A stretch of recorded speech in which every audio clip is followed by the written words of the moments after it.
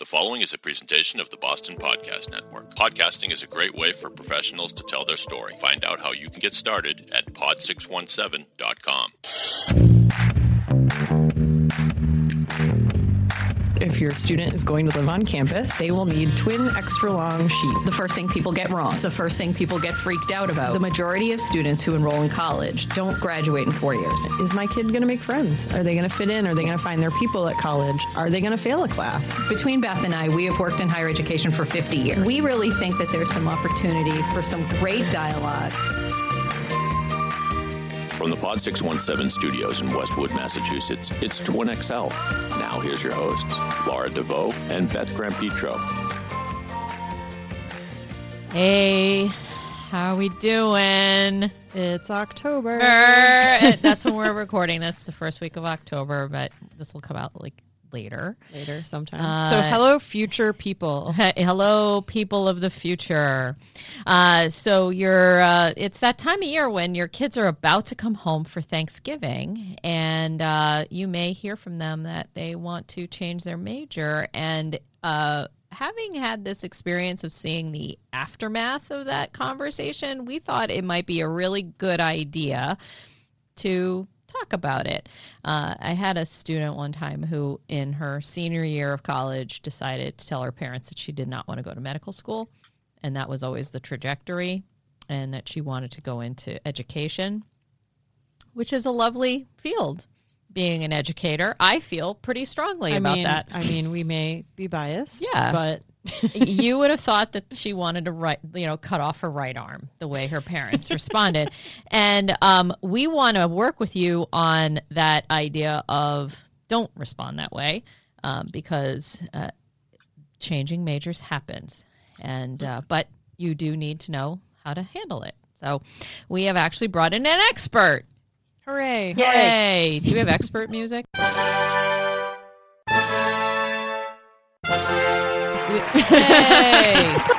there you go. Yay. Hey, we have brought in Miss Lynn Zlotkowski, who is a huge Buffalo Bills fan, and Dave's upset about that. I'm more upset about it. More upset about it. No one's happy about it. No one's upset. No one's happy about it. And Lynn has a strong background in student advising and working with students. So, hi, Lynn. Hello. How are you guys doing? We're doing great. Thank you for being here via the magic of the internet. So Lynn is joining us from her office up in New Hampshire. Lynn, why don't you tell the audience all about yourself? Yeah. So I am the director of the Wolak Learning Center at Southern New Hampshire University.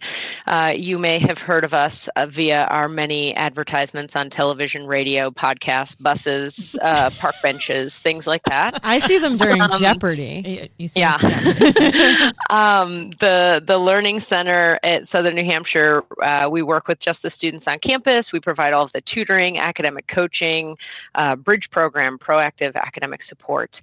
But yeah, over the course of, 20 years in higher ed, I've worked in, like a million different departments, including kind of the biggest parts of it have usually been academic support and academic advising. Awesome. Yeah. So, let's just jump off the edge of the pier here. Do it. I'm ready. So a lot of times kids go off to college, and you've seen kids in the phase of undeclared, not having a major, and you've also seen and struggling in that regard, and you've also seen students who thought they were coming in and knew exactly what they wanted, and then they take that first test. Oh yeah. And I knew I wanted to go into biology. I want to be a marine biologist. Yeah. And you take your first biology exam and you tank it. And that puts things into a whole new perspective.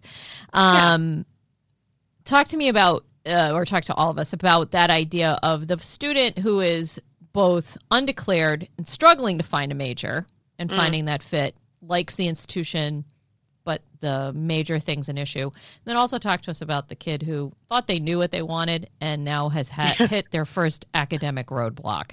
And working with parents on how to coach their kid through this. Definitely. I actually prefer students who are undeclared, if I can be honest. And one institution, confused people. Yeah. I prefer people who are a blank canvas and just want to be painted and want to have experiences and let their experiences in the classroom and talking with people on campus and talking with faculty really guide what they decide to major in, rather than students who, come in with one idea and then that's kind of, it really throws them for a loop when anything gets in the way of that one idea. So it's interesting because there's a lot of students who, when they come in undeclared, students see that as institutions see that as maybe a red flag, like, ooh, they're not quite sure what they want to do. And the argument that I make and that a lot of folks in advising make is, who knows exactly what they want to do for the rest of their life when they're 17 years old? And when they're 18 years old. I want to do for the rest of my life at 52. So when I was 17 years old and going to college, this is my favorite story to tell. I wanted to be a DJ, and I was just set on that. I feel like you would be a great DJ. Yeah. Guys, I would have been a great DJ. Always tomorrow. But what I discovered, and this is a really important thing for parents to keep in mind, my parents were just like, whatever, like, just go. We don't care what you major in. And I worked with my advisor and I took my intro classes, and throughout my first year, I'm like, yeah, I'm going to be a DJ. I worked for the college radio station. I did the whole thing. And my advisor got me an internship at a radio station in Buffalo for the summer after my first year. And that was when I discovered that I really just wanted free concert tickets and free CDs. I did not want to be sitting there making playlists, recording and producing commercials, answering phone, like the front desk phones. Yeah. Like I didn't want, I just wanted, not that CDs are a thing anymore, but I just wanted free concert tickets and CDs. That was it. We need to have you on Dave's show. This is so real right now. This is so real right now. Okay. Yeah. So, and then I went back to school for my second year and I talked to my advisor and I said, yeah, it turns out I don't want to be a DJ. My mom really wants me to be an accountant. And because my mom is an accountant and she saw that as very steady work, right? Like I could get a government job like she had and then have a pension and lifetime health insurance. Don't get me started on that.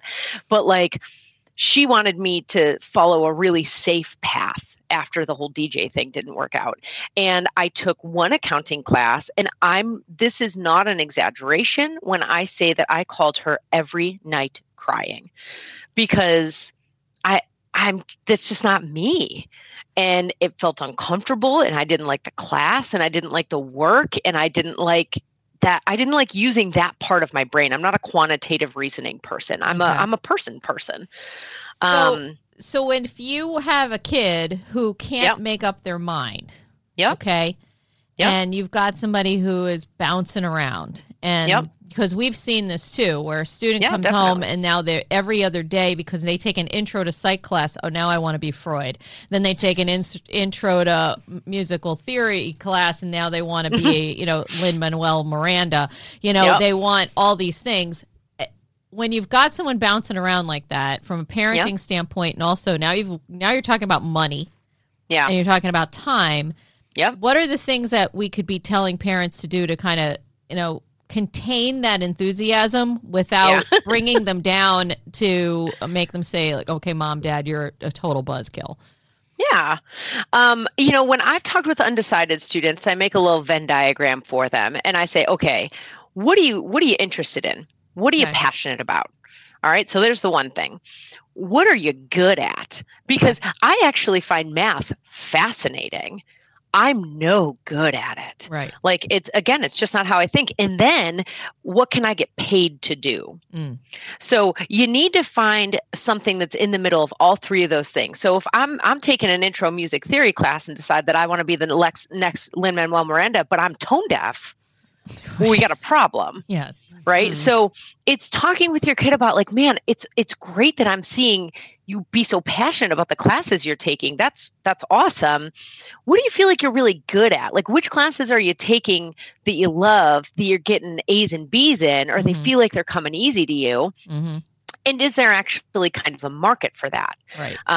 So that's, I would encourage parents to make sure that if they have an undecided kid, that they are really working closely with their academic advisor, whether it's a faculty member or a professional advisor, because as an advisor, anytime I was an advisor for undeclared students, that first year, I was making sure that any classes they took, whether they majored in it or not, it would end up counting for something, right? It would count for a gen ed requirement. It would count for maybe a minor if they decided to go in the minor. Like I would, in that first year, really make sure that everything that they were trying out would count towards graduation. Yep. Because I've never in my life wanted students to take longer than they needed to take for graduating from college. And I don't think you can find a single academic advisor out there who wants that. Great. So really working with the kid, like where's the passion? Where's the talent? And is it a job?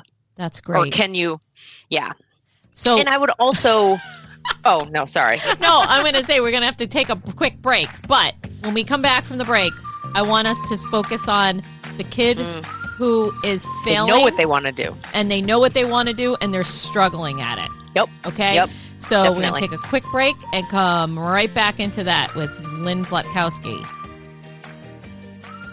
Twin XL is supported by Sunstein, Kahn, Murphy & Timbers, a boutique law firm specializing in intellectual property.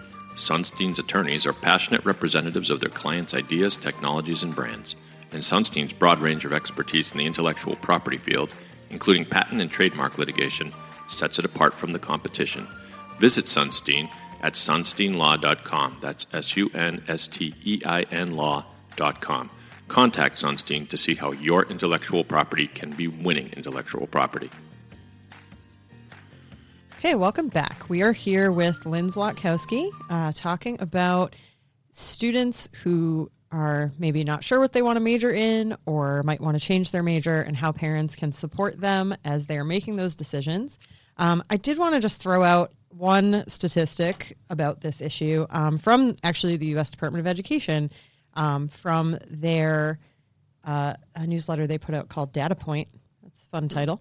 No, it's not. This is a couple of years old. This is from actually 2014.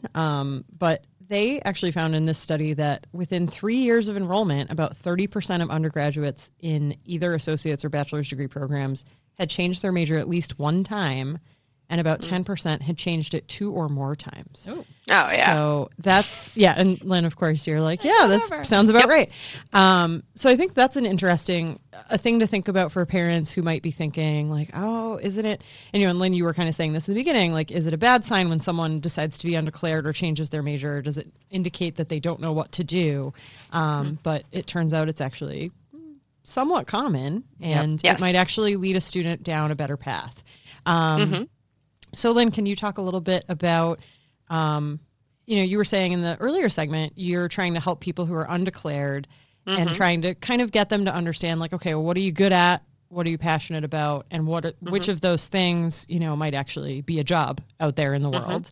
Can you talk a little bit about really how this stuff translates to having a job out in the world? And Yeah.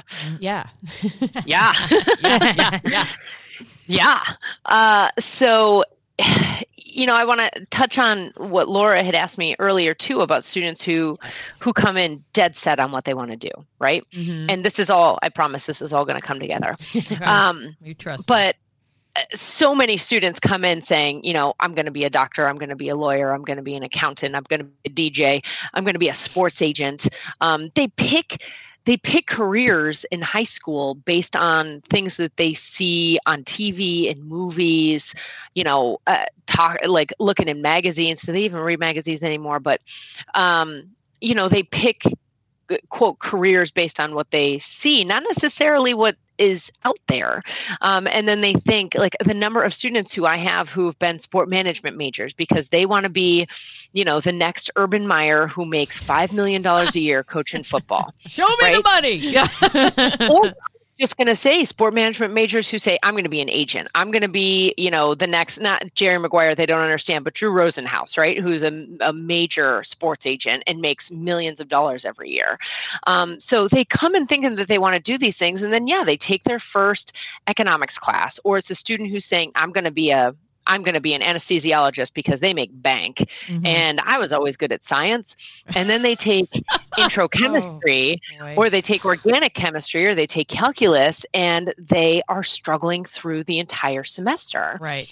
And what is difficult in talking sometimes with these students is I say to them, hey, I at a school that I worked at, once upon a time, roughly half of our population came in every year wanting to be doctors. Mm.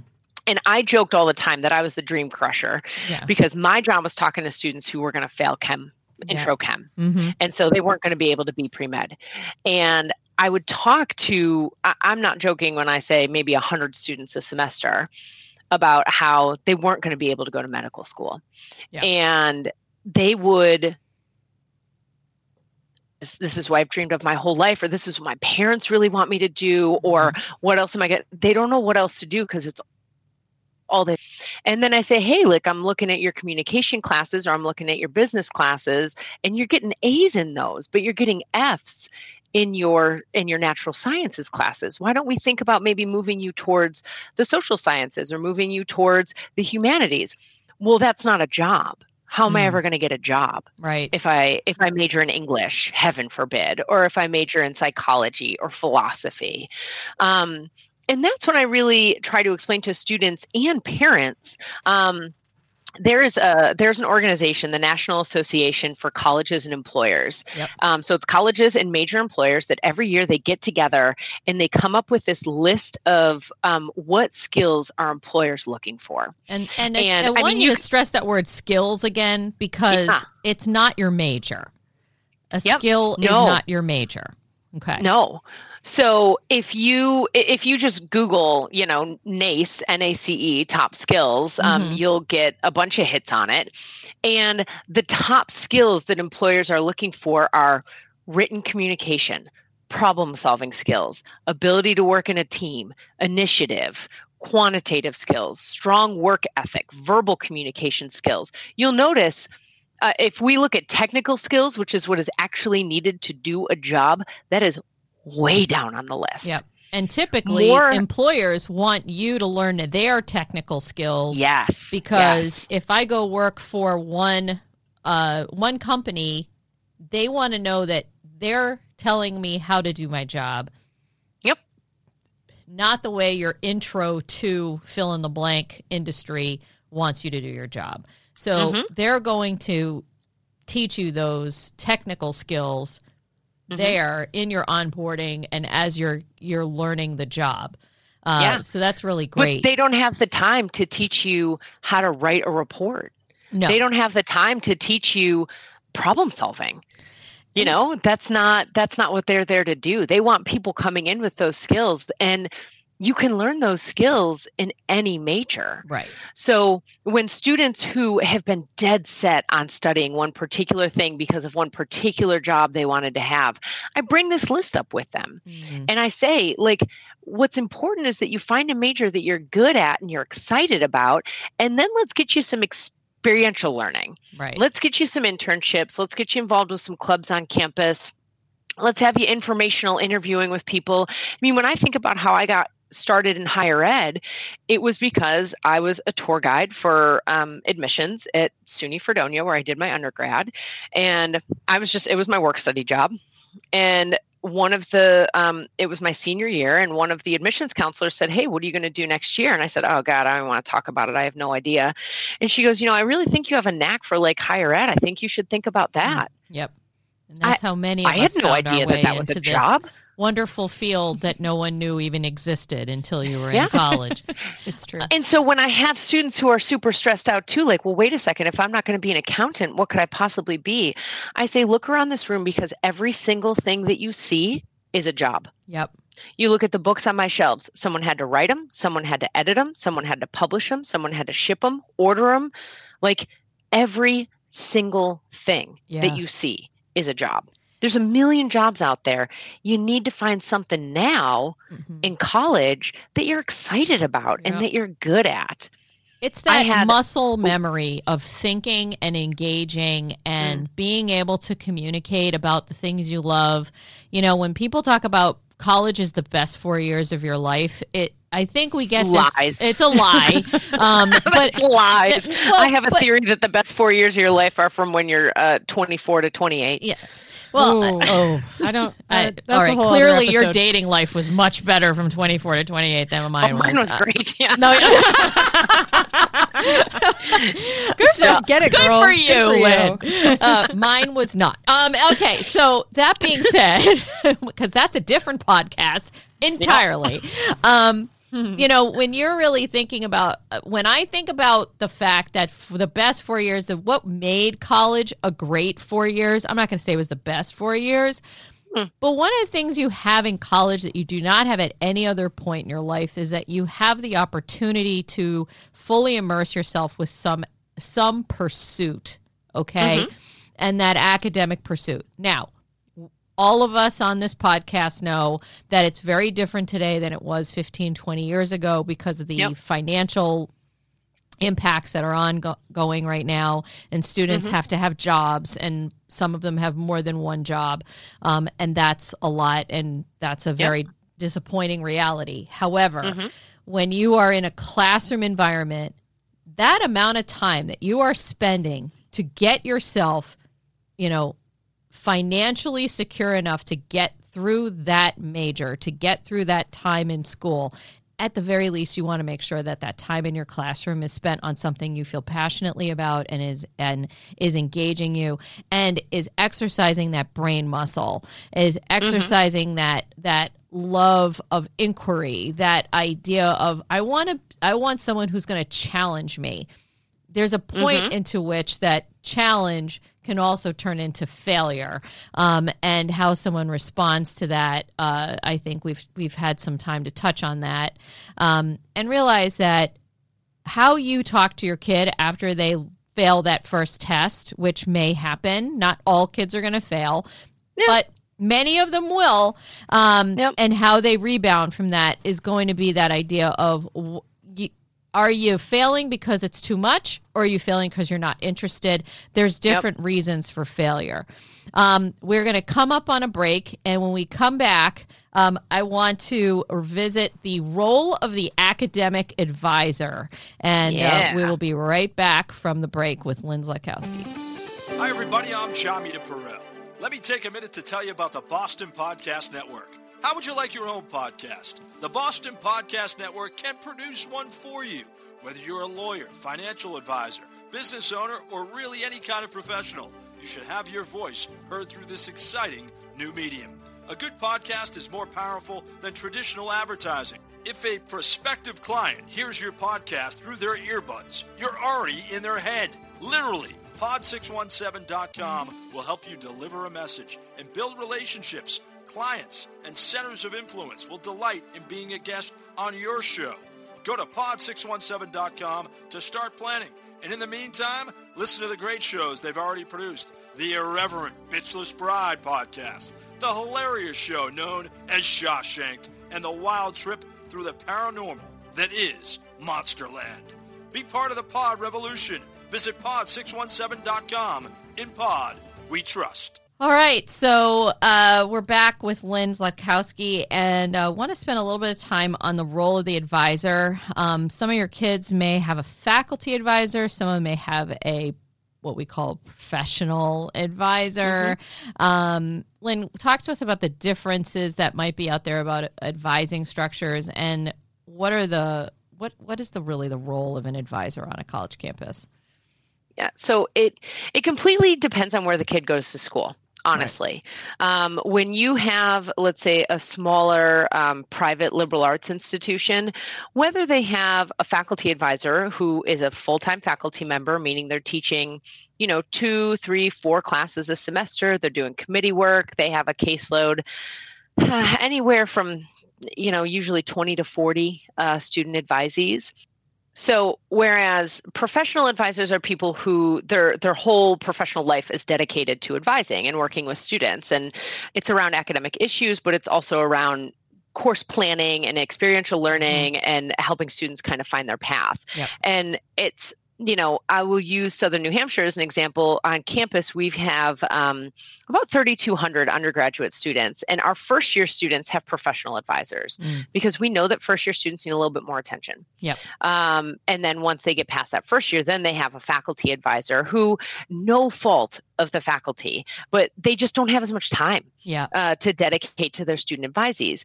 But then if you're at a giant university, so for example, when in my undergraduate, it wasn't giant by any means. We had about 7,000 undergraduates. I had a faculty advisor the whole time. Saw my faculty advisor usually like first week of the semester to like say hey and check in, but that was because I was pretty driven. And then I would see him for my registration, and then that was it. Yep. And then if you're at a place that's even bigger, a 40,000, 50,000 student campus, it just kind of depends. The faculty just have a lot on their plates. So I'm a little biased because I like places that have professional advisors because I think they can spend a little bit more time with students. However, all of that, no matter who it is, it doesn't matter if the student doesn't go to see their advisor. There you go. That's so such a good point. Even if we have professional advisors whose whole job is working with students, if a student doesn't walk through the door, there's nothing they can do. Right. So if I was the parent of a college student, I would be pushing my kid, and my mom did this to me because she really wanted me out in 4 years, but I would be pushing my kid to, have you gone to see your advisor? Are you on track for graduation? Are you having any issues academically that they can help you out with? And really making sure that they're checking in with their advisor, because that is someone who's dedicated to your kid's success. They really are, whether they're a faculty member or a staff member. Right. Now, if you talk about that track, institutions have, academic plans, things of that nature. Is there a method that you would say to a parent, look, you're not going to necessarily tell your kid what they have to register for, but is there some way to almost do a self-audit of your kid's progress?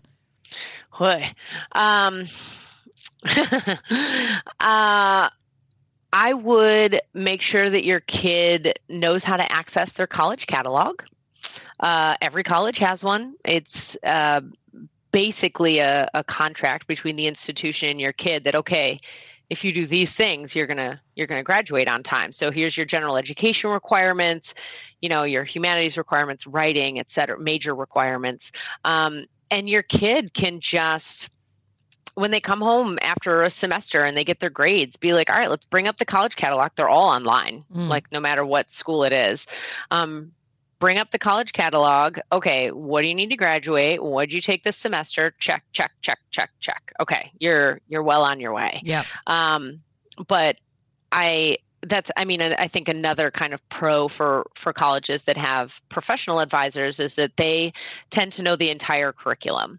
And they're really good at navigating the curriculum. Whereas sometimes with faculty advisors, they really only know their own major. Yes. And so if you have a student who's kind of thinking about a minor or a double major or wants to switch, the faculty might be a little befuddled when a student talks with them about switching majors.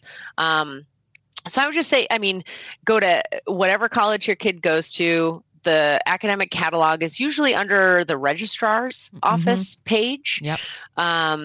And look up the catalog for their year and say, okay, this says in here exactly what you need to take to be able to graduate. How much of this have you taken? Yep.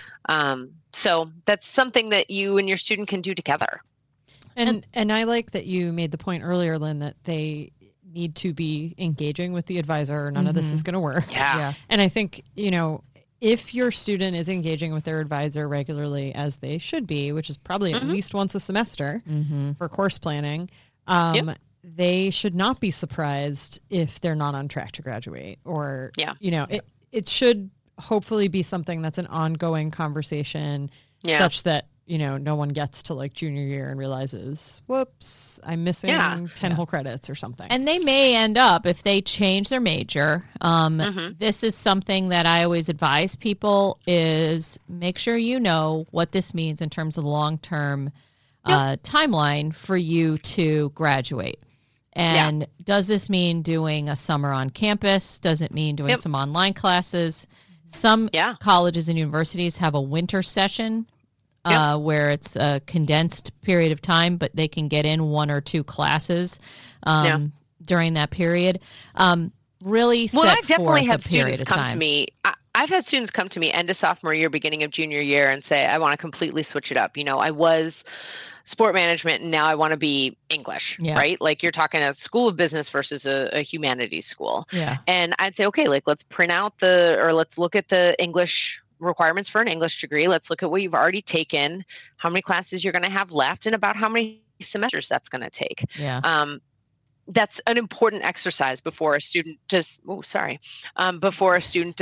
to change their major, saying, okay, how much longer is this going to take? Is it worth it for me to change it too? Because if someone's looking to change their major before their senior year, it's going to tack another year or 2 onto their education, then it's like, is this something you need to change, or can you get your undergrad and whatever you've been working with and maybe look at grad school? Right. To go to this new field? Or is it something that you even need a diploma in that field? Correct.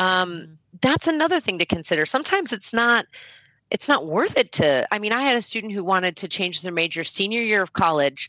And I think they decided that they wanted to be a paralegal or something like that. So they wanted to change to like pre-law or something crazy. And they had been like a business major. And I was like, listen, let's look up what it takes to be a paralegal. Fun fact, doesn't matter what your major is. Nope, doesn't. At all. So I was like, your grades are good. You're doing well in your business courses. We've got some wiggle room that maybe we can put some like pre-law courses in there. And then let's work with the career office to get you hooked up with like an informational interview, maybe an internship. Like let's start building your resume. Correct.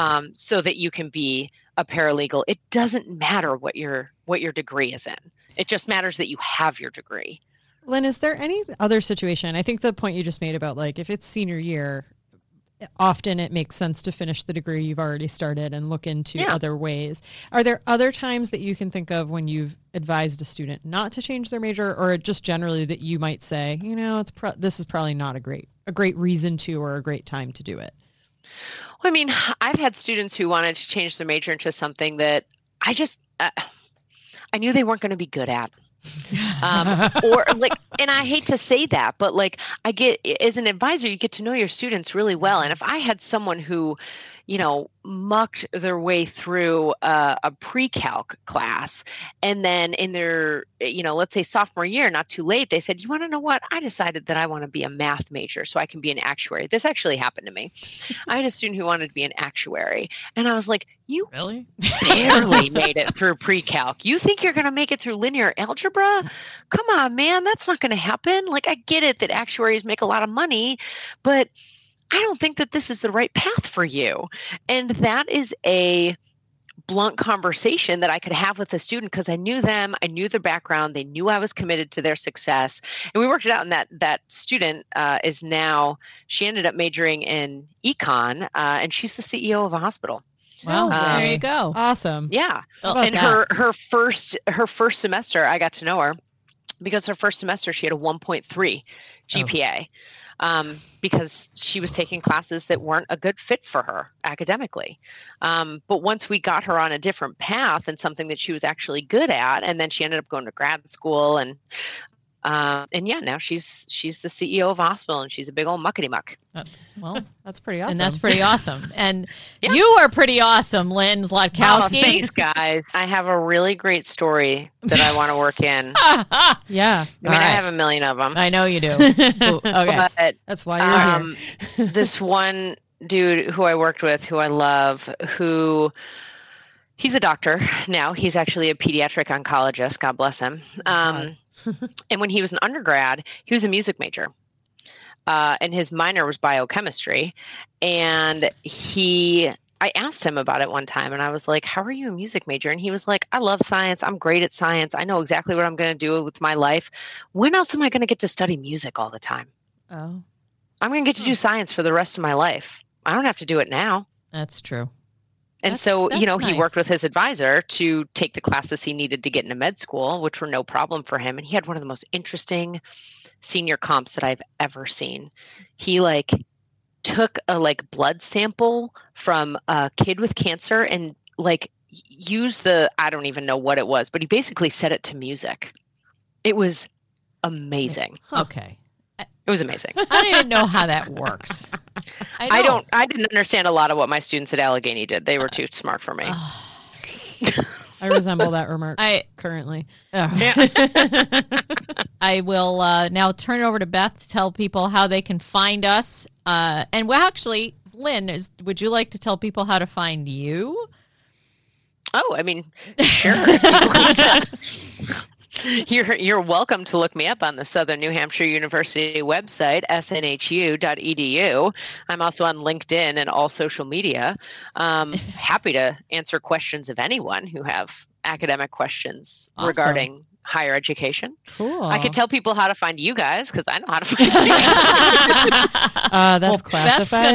Beth's gonna let you learn how to find us. So you can find TwinXL on social media. We are on Facebook. We are also on Twitter at TwinXLPod. You can email us at twinxlpod@gmail.com. And you can also sponsor us on Patreon, patreon.com/TwinXL podcast. And you can support this podcast for as little as $1 a month if you would like to do that. And this is a production of Pod 617. We want to thank Lynn Zlotkowski for being our guest today and thank Dave Yaz, our producer. Woo! And thanks to you all for listening. Was that it? Am I supposed to say anything? Okay. I was like, oh my God, is there music playing?